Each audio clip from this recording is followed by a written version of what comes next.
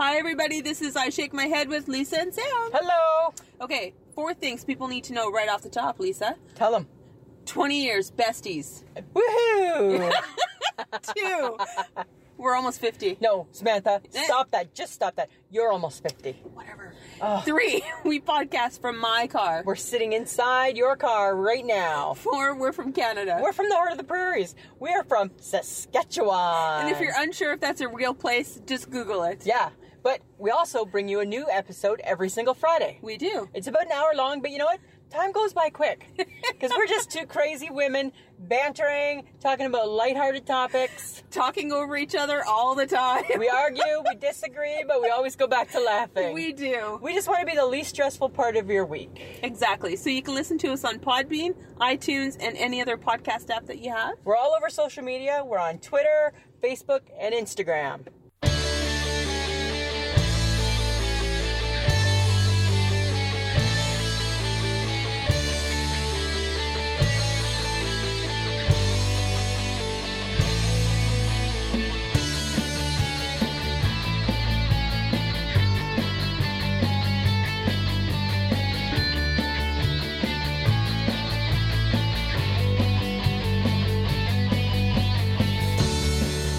Back on the St. Paul Filmcast, and I'm with Nick, and we have returning back Brandon Reines. He's got a couple of new projects to talk about, and we'll talk about his previous projects as well if he is interested.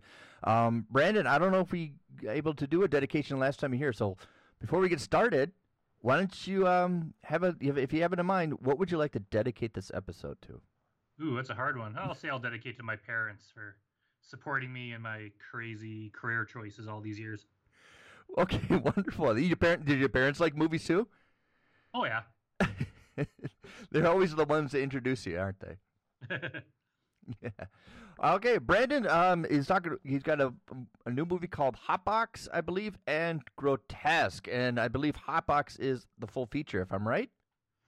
Hotbox is a feature that has already been released, and Grotesque is a feature that we shot a trailer for that's available, and we're going to begin at the end of this month shooting the actual feature. Okay, so before we get into that, how can people, if they're interested, find Hotbox? Best place is Amazon Prime. It's on there. I think it's also on Tubi and a bunch of other streaming services like that. But seems Amazon is the most popular one and easiest way to find it. And you got a wonderful pitch, somebody who really was interested in a good review from a very famous celebrity. Oh yeah, it's actually one of our actors, Elizabeth Chamberlain. Her dad contacted me and said he kind of like knows a guy who knows a guy that knows Tommy Chong. Yes. And I was kind of like, and he might be able to do a promo for it. And I was like, yeah, sure, right, yeah, I'll believe it when I see it, because Tommy Chong's actually originally from Edmonton, where I'm from, and I was kind of like, people brag all the time about famous people they know. So he was kind of like, yeah, I don't know if it's gonna happen or not. But I was like, whatever, if you can do it, you do it. So I wake up like 2 days later with a video from Tommy Chong endorsing the movie. So I was, very, very happy about that. It was such a nice thing of him to do to help us out like that. Yeah, that's great. That's great. So people can find it on Amazon Prime. And for people who are not familiar, haven't listened to the previous episode, could you just tell our listeners what Hotbox is all about? It's a stoner comedy is the best way to describe it. Basically, it all takes place in this one house during one night where this kind of crazy house parties going on, and there's a whole bunch of different stories happening in there, and a lot of it takes place in a car where people go to smoke weed in this car. But it's it's pretty funny. We got an incredibly good reaction to it when we had a couple of theater screenings, and people seem to really like it. So definitely check it out. Before, you've done a lot of horror movies. What made you, and I think I've asked you this before, but what made you transition to do kind of a comedy? I think it seems like I do a lot of horror movies because that's what like most of my short films are. And yeah, it does kind of yeah. Thing. But I do write like other stuff. Like I'm big into comedy too, and I actually just optioned a feature-length romantic comedy script to a production company in the UK. So I mean, I do write a wide variety of things. It just horror has kind of always been my favorite. So yeah, it generally when I write stuff and create things, it kind of goes towards horror. but Hotbox has been kind of in my mind for a while, and that just kind of seemed to be the one that kind of just clicked with something, and we're able to raise some money for. So yeah, so we went ahead and did a comedy, and it's kind of funny too, because um, my dad, he kind of knows me as doing the horror stuff, which he doesn't really like, and then he came to the premiere. My parents came to the premiere, and my dad's like, "Wow," he's like, At first, I was like, "Is Brandon even funny?" Like, and then they watched it. They just loved it. They ended up watching it like a whole bunch of times, and they watched it with like every family member. And well, that's great. So it's I guess I do have a knack for comedy apparently. Well, it's a good test. It's a quick test, right? If they're not laughing, it's like yeah. But if they're laughing, it's I was so worried about that. I mean, comedy's subjective for one, right? And yes, it was my biggest fear was we'd be having this premiere with like 500 people in the crowd, and it would just be like dead silence the whole time, and just, painfully awkward. But as soon as it started, pretty much right off the bat, there was like nonstop laughter. Like every joke got a laugh, even things I didn't think were funny got a laugh. So by the end, I was like, okay, thank God.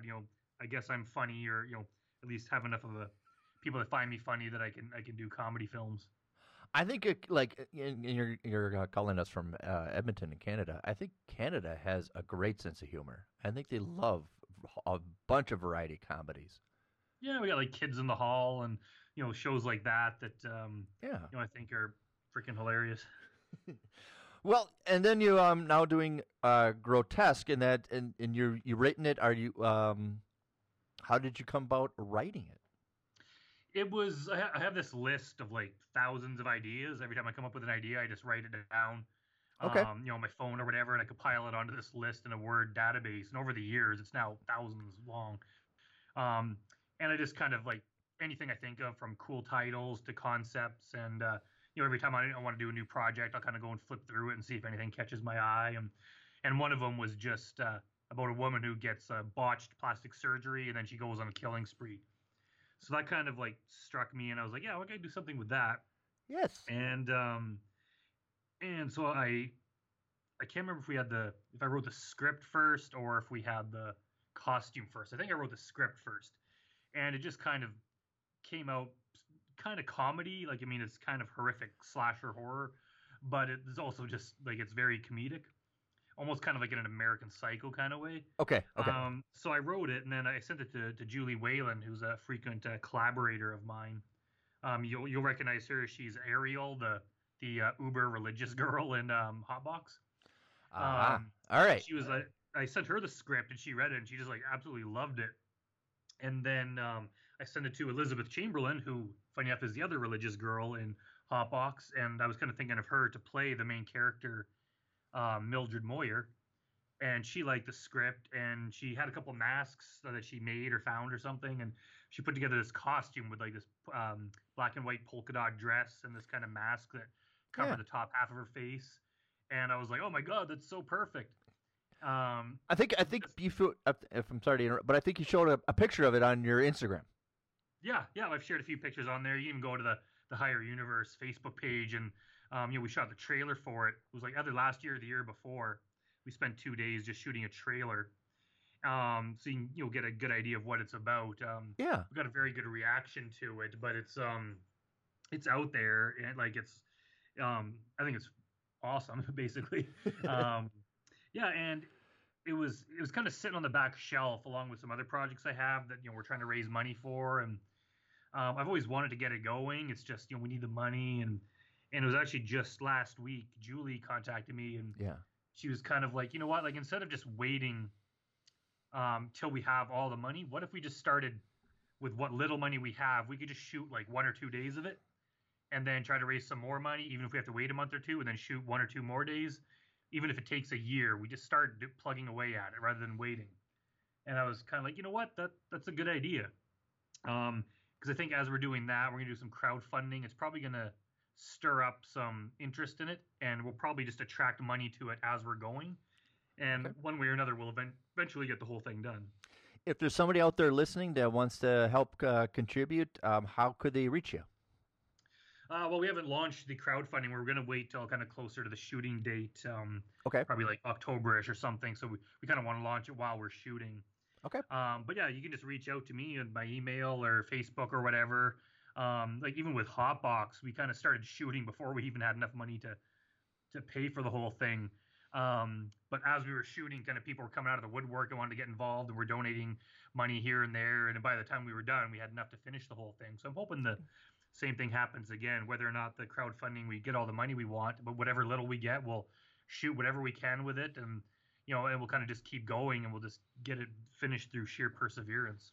It does kind of help, I think, getting more revenue if you shoot kind of like a trailer to show people what it's kind of about, where actually they get to see it a little bit, almost like a demo reel. Yeah, exactly. We have that's a good thing too. Is the trailer's already done. It's on YouTube, so right off the bat we can share that around. I've even been sharing it a bit. It's kind of hard on Facebook because I shared it. I used to have a grotesque Facebook page, and we shared the trailer, and then they friggin' like deleted the page because it was too violent or something. Like it was against their terms of service. Oh, okay. And I was like, "Are you freaking kidding me?" So Yeah. now I gotta like kind of be careful about doing that too much. But it is on YouTube, and we'll be sharing stuff one way or another. So it is out there if you want to see it. Okay, wonderful. And you're anticipating to do principal photography in October.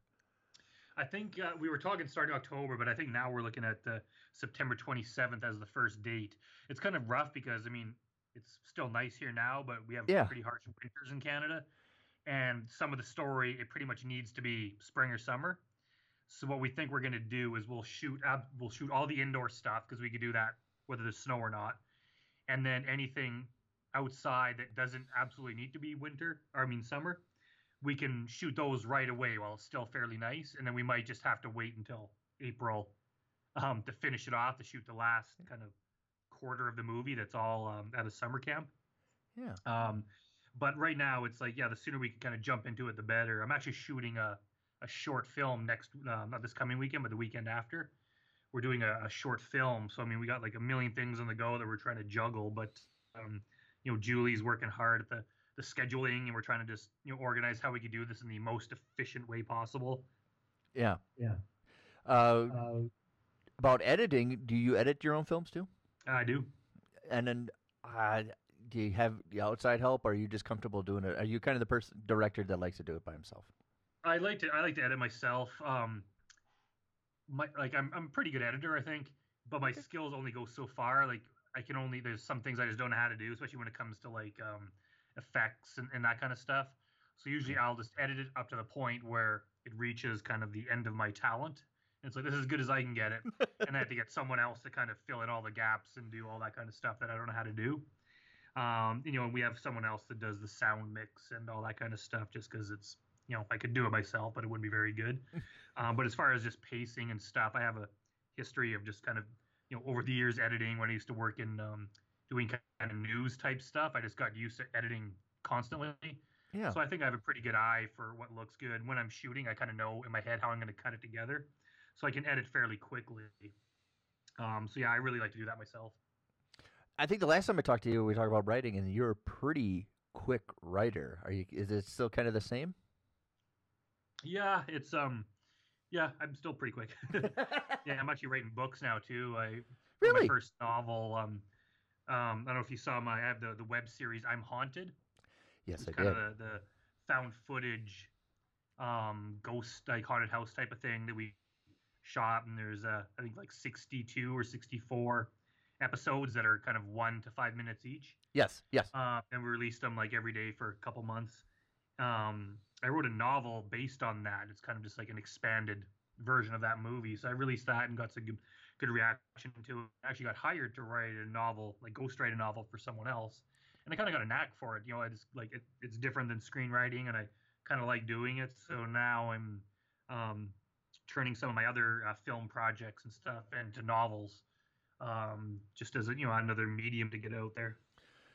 I think, for my listeners, if you look at Higher Universe YouTube, the I'm Haunted series, as well as Brandon's other short films are on there. One of them that I really like is Am I a Robot? Did I have the title right? I am not a robot. I am not a robot. I forgot the negative. Which is a very interesting concept because it plays on a cliche that we always see in sci-fi movies, and it has a little bit of a different play on it. How did that how did that come out? That it was part of what we called Horror Weekend. Okay. Even though that one was totally sci-fi, not horror. Yeah, But I had the year before I had done.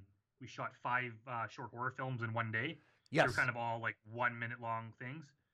And after Hotbox, like Hotbox went so smoothly, and we actually finished a day early. Like everything, it was like the most perfect shoot. So I was kind of riding a high, the whole team was, and so I kind of came up with the idea of like, well, let's do that same horror thing again, but we'll do 5 kind of more longer, more complicated stories, but over a weekend instead of one day. And it ended up being an actual horror weekend, and not just the title, but in just the harshness of the shoot, right? It just everything kind of went wrong, and it was so much harder than we anticipated. But all in all, it actually turned out fairly well. I actually waited a year before releasing the films because I just had a bad taste in my mouth over the whole shoot. I didn't even know if it was gonna turn out any good. And the last thing I wanted after putting people through hell was to have 5 bad movies. Yeah. Yeah. But then I cut them all together, and it's like, oh, you know what? They actually turned out pretty good. So yeah, we released them, and yeah, I'm Not a Robot is the one sci-fi one out of the 4 that we did, and I'm not really a sci-fi guy, but that idea just kind of came to me, and yeah, I just kind of found it interesting that it's like, what if like, artificial intelligent robots were so advanced that you couldn't tell the difference? Yes. And then I was like, well, how could you tell the difference? And so I wrote the story, and there's kind of a twist at the end. Some people figure it out right away. It's not that big of a deal, but it's really open to interpretation to what the meaning of it actually is. And I've heard different theories from people, but it's basically just to make you think. I don't really have there's no kind of agenda with it. I'm not really trying to make a point. I'm just kind of putting it out there, and people can kind of make up their own mind as to what it actually means. I do my YouTube series with Kyle Gothy. We do Nick and Kyle Nick on film, and we just explored a lot of Philip K. Dick adaptations. And so after researching a lot of Philip K. Dick and reading a lot of his books and watching his movies, and then I saw your film, I'm Not a Robot, I was like, this is perfect. I love it. It's a little bit of a homage to Philip K. Dick, if you know who he is. No, I've never heard of him, but I will look him up. Okay. Well, he explores the whole, identity of things. Am I real? I'm not real. What is tangible? What So it's a lot. Like Blade Runner, Screamers, Total Recall. It's all about all that stuff of things are not exactly entirely what they are supposed to be. Yeah. Yeah. So are you still kind of the person that could write anywhere at any time? Pretty much, yeah, I guess. I mean, I make my living writing. It's kind of my main thing, so I have to, right? I mean, if I'm not writing, I'm not earning any money, so I'm always writing something, and even if I'm not hired to being paid to write something at any given moment, I'm writing something on my own that I'm pitching around, trying to sell, or something I'm trying to make from, produce myself. And, I got comic books that I write, that I publish myself, others that I write for other companies, and so between the novels and the scripts and the books and all that, like I got a ton of writing to do. I got a bunch of kind of semi-completed projects that I'm slowly working on, kind of on the back burner. But sometimes I'll write half a script, and then all of a sudden I'll get an offer to write a movie. So it's like, well, I got to take the paid gig, right? So I'll right. other ones on the back burner, and sometimes months go by, and I get a bunch of paid gigs back to back, and I'm kind of like, oh man, I want to go back and finish that fun script. But it's like, but as soon as I do that, that means I'm not getting paid for a couple weeks or a month. So it's always kind of juggling things around. And then as soon as you start producing a movie like Grotesque, then that eats up a lot of your time too, right? So it's right. It's constantly hustling and just juggling projects, and kind of one thing gets really important for a while, and then it falls back to the back burner, and then another thing's really important, but I'm just constantly putting out content, which is it just kind of helps the whole machine run. The kind of the more things I put out, the more attention I get to myself, which means I get hired more, which means I get more money to make more things, and so I kind of just keep the ball rolling like that. Yes, and I like that you explore different avenues of just novels, movies, comic books. Is there a big significant difference writing through the variety of mediums? Yeah, there kind of is. It's hard switching back, especially if I'm doing them like all like in the same day or in a couple days. Yeah. Um, I just find like writing novels is so it's kind of like freeing because with with scripts, like, you have a limited amount of space, so everything's got to be tight, to the point, and you can't really show what people are thinking in a movie, so it's kind of like only what you see or hear. Or in a book, I can go on and on for pages about someone's thoughts. I could just really get into their character um, and just not having to show things visually. I could just skip ahead. In a script, you kind of got to worry about transitions and passage of time and how to show time has passed. In a book, I could just say, he spent the next couple of months, at his cabin, and then I could just say what I want to say and Yep.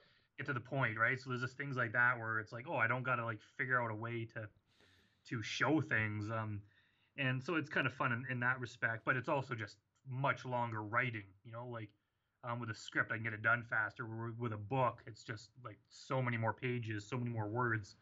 So there's things I like about each of them, and things I don't like so much. But I'm just thinking too, it's for some of my scripts, like The Man in the Box and stuff, that they're popular projects. I'm one of the people who've read them, and we shot a trailer for that one too, which it hasn't been funded yet.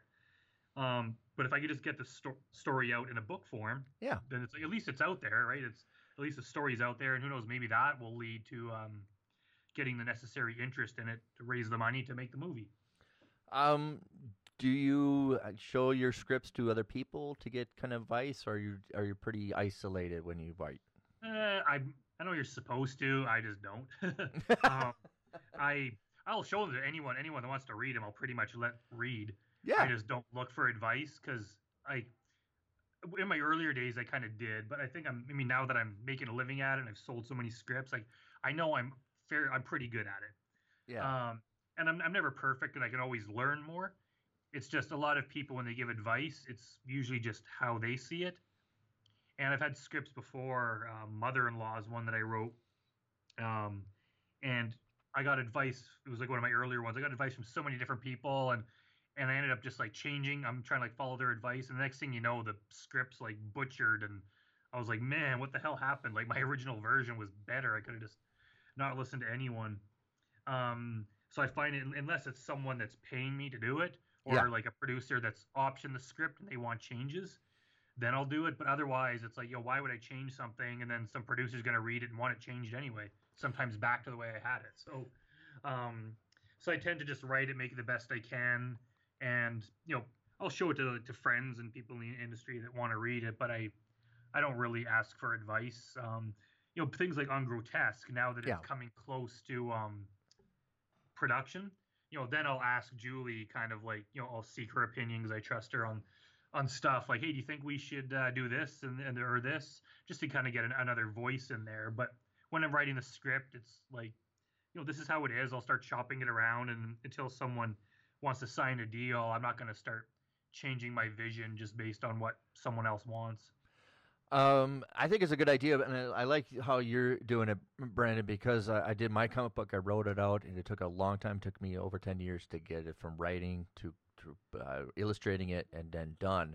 And somebody asked me just about when I was complete. He goes, "Do you have another project already to do next?" And I was like, "I'm not sure." He's like, "Get one started right away, because if you don't have another project after this mammoth one that you've been working on, you're going to marinate on it, and you're going to want to go back and fix things, and it's best just to find the next project to immediately jump to." And it sounds like you're kind of doing that, as well as juggling other ones. Yeah, I always do that. I don't have that problem that a lot of writers have with being kind of like, this is my baby. Because even usually by the time I sell something, I'm usually like 5 scripts ahead anyway. So it's kind of like, let it go. I am absolutely not a perfectionist. I get things as best as I can make them, put them out there, on to the next thing. And it's, so far that has worked for me. And I find a lot of the time too, it's kind of like, I've even heard, just, in the industry, they say, don't be the person with one script. You're shopping around, and it's kind of like, we got this one thing. Well, like, what else do you have? And most of the scripts, I don't know if it's most, but a lot of the scripts that I've sold, have not been the one I was trying to pitch. Usually I'll meet with a producer and I'll pitch them on one of my horrors, and they're kind of like, like, oh yeah, like it's good writing, but we're not interested in that kind of thing. And they'll be like, do you have like a thriller or like a one location thriller, or do you have like a drama? And usually I can be like, yeah, I have exactly that because I have so many scripts. Good.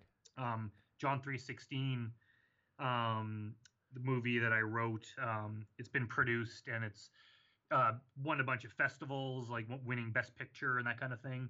And that happened as I met Jarvis Griner, the producer, and I sent him like 4 scripts of mine because he wanted to read my stuff, and I think they were all horror.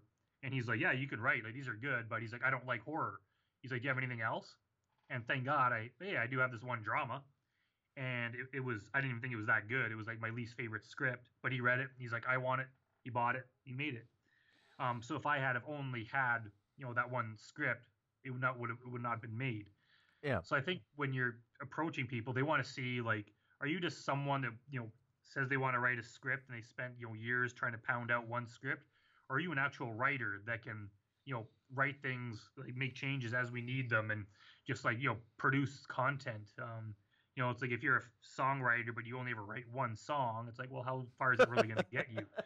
It's like you have to be able to write hits constantly to be able for someone to really want to invest the time and energy into making your stuff. So yeah, like I got tons of things going on, and I'm always keeping an eye out online. Anyone that says, hey, we're looking for a web series, I'm like, hey, guess what? I got a web series script. I can pitch that. We're looking for a thriller. We're looking for this or that. And I usually just have something written like that to pitch. With the short stories, does that kind of help you build up your muscles to work on the full features, or is it just another medium that you're able to cut up? What I'm asking is, do you build up to something, or is it the meeting that you already are working on that you're able to navigate around? Yeah, like if you're talking about the short films. Yeah. Yeah, it's basically like practice for one. Like the one we're doing next weekend, I'm actually working with a different director of photography that I've never worked with before. And we want to work with him on Grotesque. But he's kind of suggested, hey, why don't we just shoot like a 1-day short together just to see how we work before we dive into a feature. So it's like, okay, so that's kind of the reason we're doing that. Some of them, it's like, instead of waiting to raise money to do a feature, it's like, well, we got a little bit of money. Let's just do something smaller just so we can get something done. But the main reason I do shorts is like every single one that I put out, I put them on YouTube, share them around Facebook or whatever. It always leads to some other opportunity. Like some producer will see it and they'll be like, hey, I like that film. And then I follow them on Twitter. They follow me. And then eventually they're like, hey, I'm looking for a screenwriter. Are you interested? And that happens, or they introduce me to someone. It leads to me meeting some new person that leads to some other opportunity.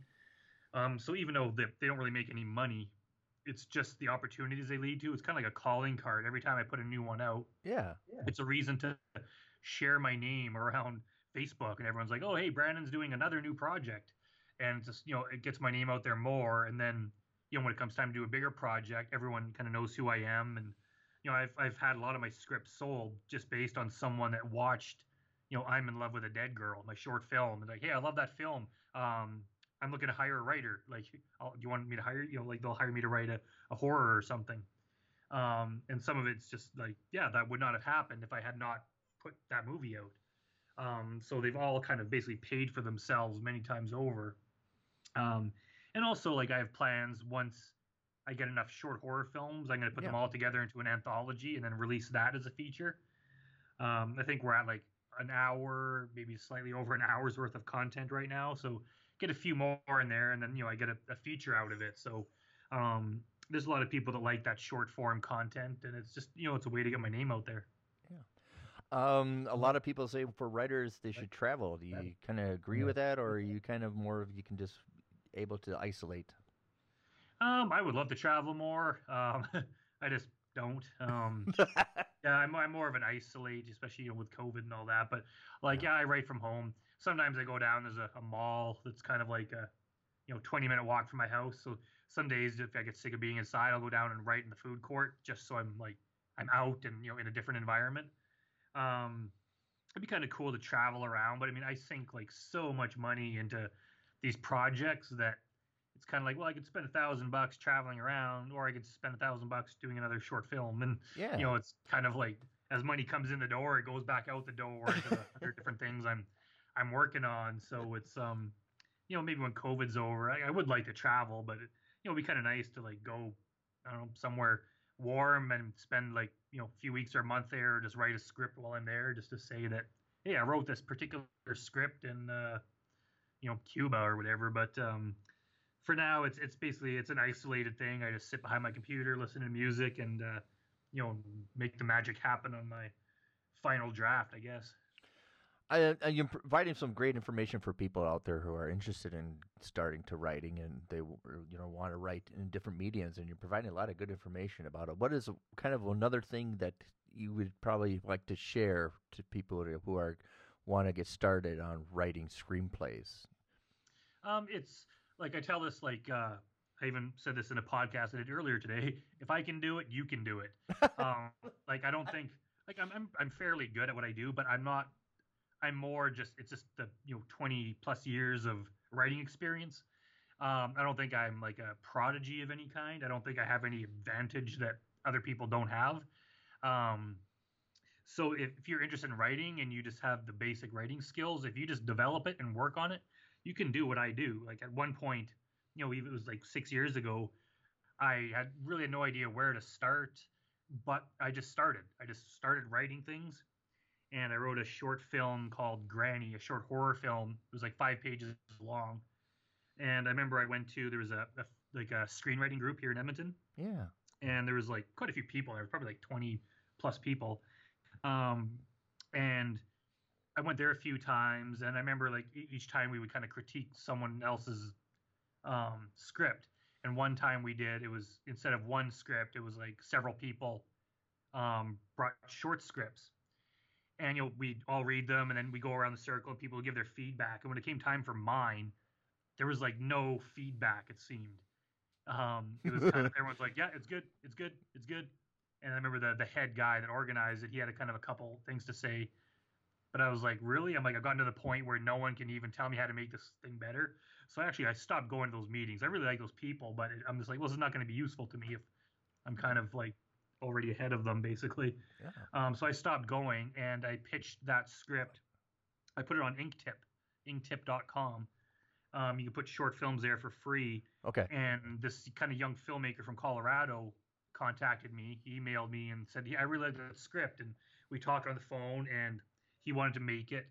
I didn't get paid for it. I basically just gave it to him because I'd never really had anything made before.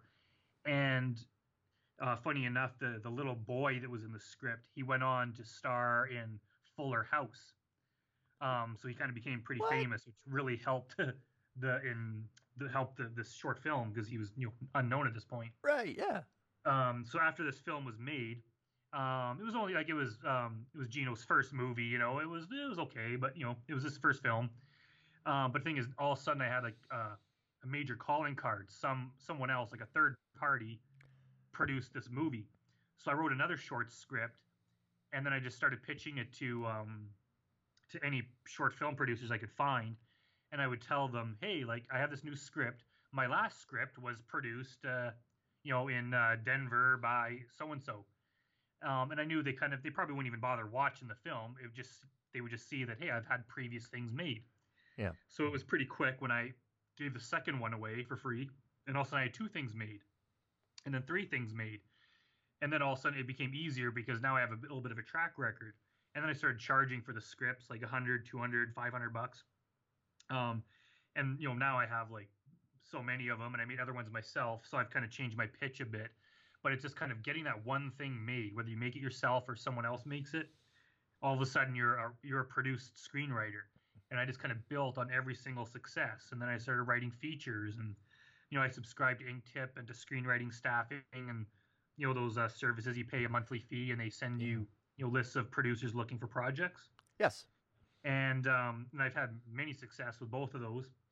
And I just always, Twitter, Facebook, Google, I'll look up phrases like looking for screenwriter, scripts wanted, horror scripts wanted, anything like that. And because there's message boards and social media things all over the place where someone's posting that they're looking for something. So I reach out to them, I contact them, and tell them, yeah, I have a horror script, and I keep a database of who I've pitched to and when and everything, and what their response was. And I probably pitch like 100 of them for every person that's interested in reading something, but I'm pitching constantly, like several per day. So eventually, like, your name's getting out there, and sometimes people will read your thing and they don't want to make that particular thing, but they might remember your name. And then 2 years down the road, when they need a writer, they'll be like, "Hey, remember that person that wrote that thing we liked?" Then they'll reach out to you. So if you just kind of basically follow that and constantly keep writing new things, keep getting better, and even like Grotesque, I wrote a couple years ago, and even just rereading it now that we're getting into pre-production, I was like, oh my god, I'm so much better writer now. So I just rewrote it, made it better. I mean, it's only been a couple years, but I'm like, man, like, I was not as good as I thought I was back then. So I rewrote it, and even Julie's like, wow, this is like so much tighter, so much better. And probably 2 years from now, I'll be like, oh my god, like, that was pretty terrible compared to what I can write now. So if you're constantly just writing new things instead of tinkering with the same script, yes, just like finish a script, get on to the next one, get on to the next one, get on to the next one. And I'll write sometimes like a script a month, and I probably wrote 10 before I actually sold one. But just all that learning really paid off. If you're just kind of sitting on your one script that you're pitching around, it's probably not as good as you think it is, and you will learn a lot more if you just write an insane amount of things, shorts, anything. You could even, just to get something produced, you could even just write a 1 or 2 page simple script that takes place in one location, like a house, and either film it yourself or just find someone else to film it. And all of a sudden, you're a produced screenwriter. And anytime you pitch a script, you could say, "Hey, I've had a movie made before." Yeah. And it's going to be so much easier to do the next one, even if you have to fund it yourself. Are you now comfortable seeing your name on the screen? Oh yeah, I've gotten used to it. Yeah, it's one of those things. I used to be a little nerve-wracked about it, and even doing interviews, I used to be scared doing them, and now it's like I can just kind of do them. I'm used to discussing things and everything, and it's just it took time to build up, but it's kind of like a muscle you got to work at, and you do it enough and it's like the more you do it, it just builds faster and faster. It's always hardest starting out because you're an unknown writer with no produced projects. It's just so hard to get that first one when you're up against experienced writers who have 20 produced projects. So it's kind of like, why would someone give you the chance? But there's always a chance if you hustle enough, and your writing is good. It's like you will get something made eventually. Someone will want to, someone will like your voice, the way that you write. They will like that project. You just got to keep pushing at it and not get discouraged. You ever have a moment where you just had like a casual conversation and all of a sudden just a spark, like, oh, I should put that into a story? That kind of interrupts your livelihood, or you constantly only in the writing? Constantly, like I'd say, like 100 times a day, like all like constantly, like every just interaction, everything I see, just could be turned into something. A lot of them, like I have movies made that it's like, hey, I came up with that whole thing because I was crossing the street and saw this thing, and it just triggered something that I built on. And so I'm always just kind of piecing things together, and I'll just even today a couple times I just see something or see something on Facebook that sounds cool, and I could turn that into something. So I just several years ago I just kind of trained myself to not put it out of my mind, because you put it out of your mind, you'll forget. So it's kind of like you have to train your mind to work creatively. So it's like anything that I think of instantly goes into my phone, and then it goes down onto my Word document, and it kind of just trains your brain to think constantly. So I can just write super fast, and I don't really sit there with writer's block, not knowing what to do next. It's like it just flows like super quick. So I can just sit there and pound out a script quickly, and it turns out very well because I just trained my brain to pick up on cues and just work quickly like that. I know when I write my comic books, and when something is almost like it's really going good, it's going smooth, it's almost kind of frightening. Do you get that sense too? I would say frightening, but it's I kind of know what you mean. I mean, it's kind of always my biggest fear too, that I'll lose it somehow. Yeah. It's just kind of like, I'm like, what if one day all of a sudden I can't do this anymore? It's like what am I gonna have to like go back to school and get a different job? Like it's just like this has to like this creative flow has to last my whole lifetime. Um, so it's kind of cool. And like even when I'm writing, sometimes it's just like it's coming to your brain faster than you can write, and you're like, oh my god, this is so good. Yes. I'm typing away, and I'm like, don't stop, don't stop, don't stop, and then and then all of a sudden the doorbell rings, and I'm like, oh yeah, I got to go do this thing, and it's like crap, interrupts it, and I got to pick it up again later, and it's always the hardest part is always the before you write. I mean, I procrastinate like everyone, and I get up in the morning. I should start writing now. And next thing you know, it's like 2 PM, and I'm like, okay, I really got to sit down and do this stuff. But as soon as I sit down and put my fingers to the keys, then it comes. Yeah. Right. I just got used to, instead of sitting there thinking about it, it's like just start writing it. It's like you just start writing something, all of a sudden it'll click in, and then you'll start writing good stuff. And then you can go over it and over it and over it later and kind of weed out the bad things. But it's like once you start writing, that's when it comes. If you're sitting there staring at a blank page trying to figure out what to write, it's like you'll be sitting there forever. It's just kind of like start writing something, just getting used to write gibberish if you have to. Just once you're writing, that's when your brain will kind of click in and be like, okay, now we're getting down to this. Now we're I'm gonna start giving you good ideas. I written a sequel to The Green Way, and it just so happened just because I wanted to write something from experience. I worked in a factory for 10 years, and I just started a story of a guy just working into a monotonous factory job, and it blossomed into something that would definitely be a sequel to The Green Way. And you're right. If you just start writing it, eventually, organically, it's going to come to something that you could make into a story. Exactly. Yeah. Do you when you write, do you have like an assigned character first, or do you have the story first? I think I've asked you this before, but is it the story or the character that kind of is the spark?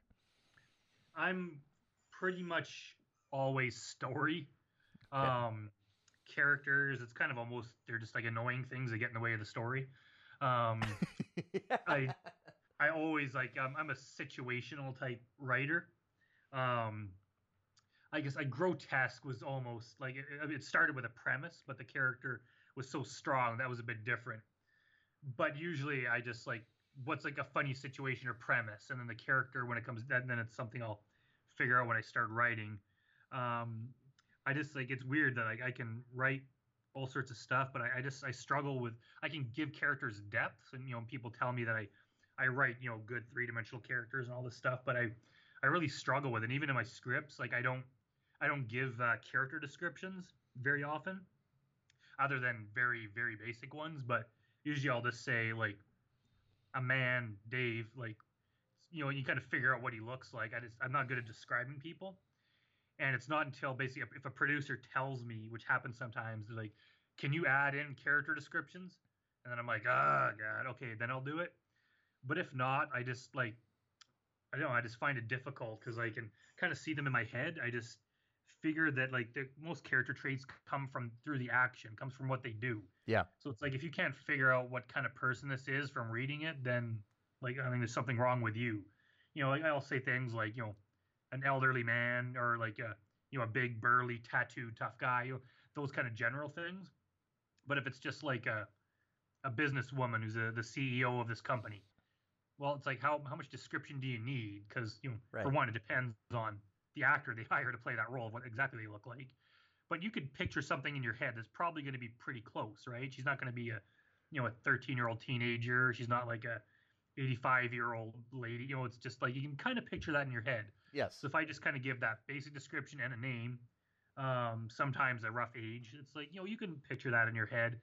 And then just from the way they act, then it's like, okay, that's where the character comes in. So I like building the characters through the action. Like some people are so good. I read their character descriptions and I'm like, wow, that's like, I wish I could write like that. I just don't for some reason, and it hasn't really gotten in my way. It's just like, it's one of those things. So yeah, when I imagine things, like I'm imagining scenarios and situations, and then I kind of come up with characters to fill that. Do you read other material as you're going? Do you read other books or other people's scripts too? Yeah, I read a lot of books. Like ever since I could read, I don't think there's ever been a time in my life where I haven't been like reading a book. As soon as I finish one, I start another. I don't read every single day, but close to it.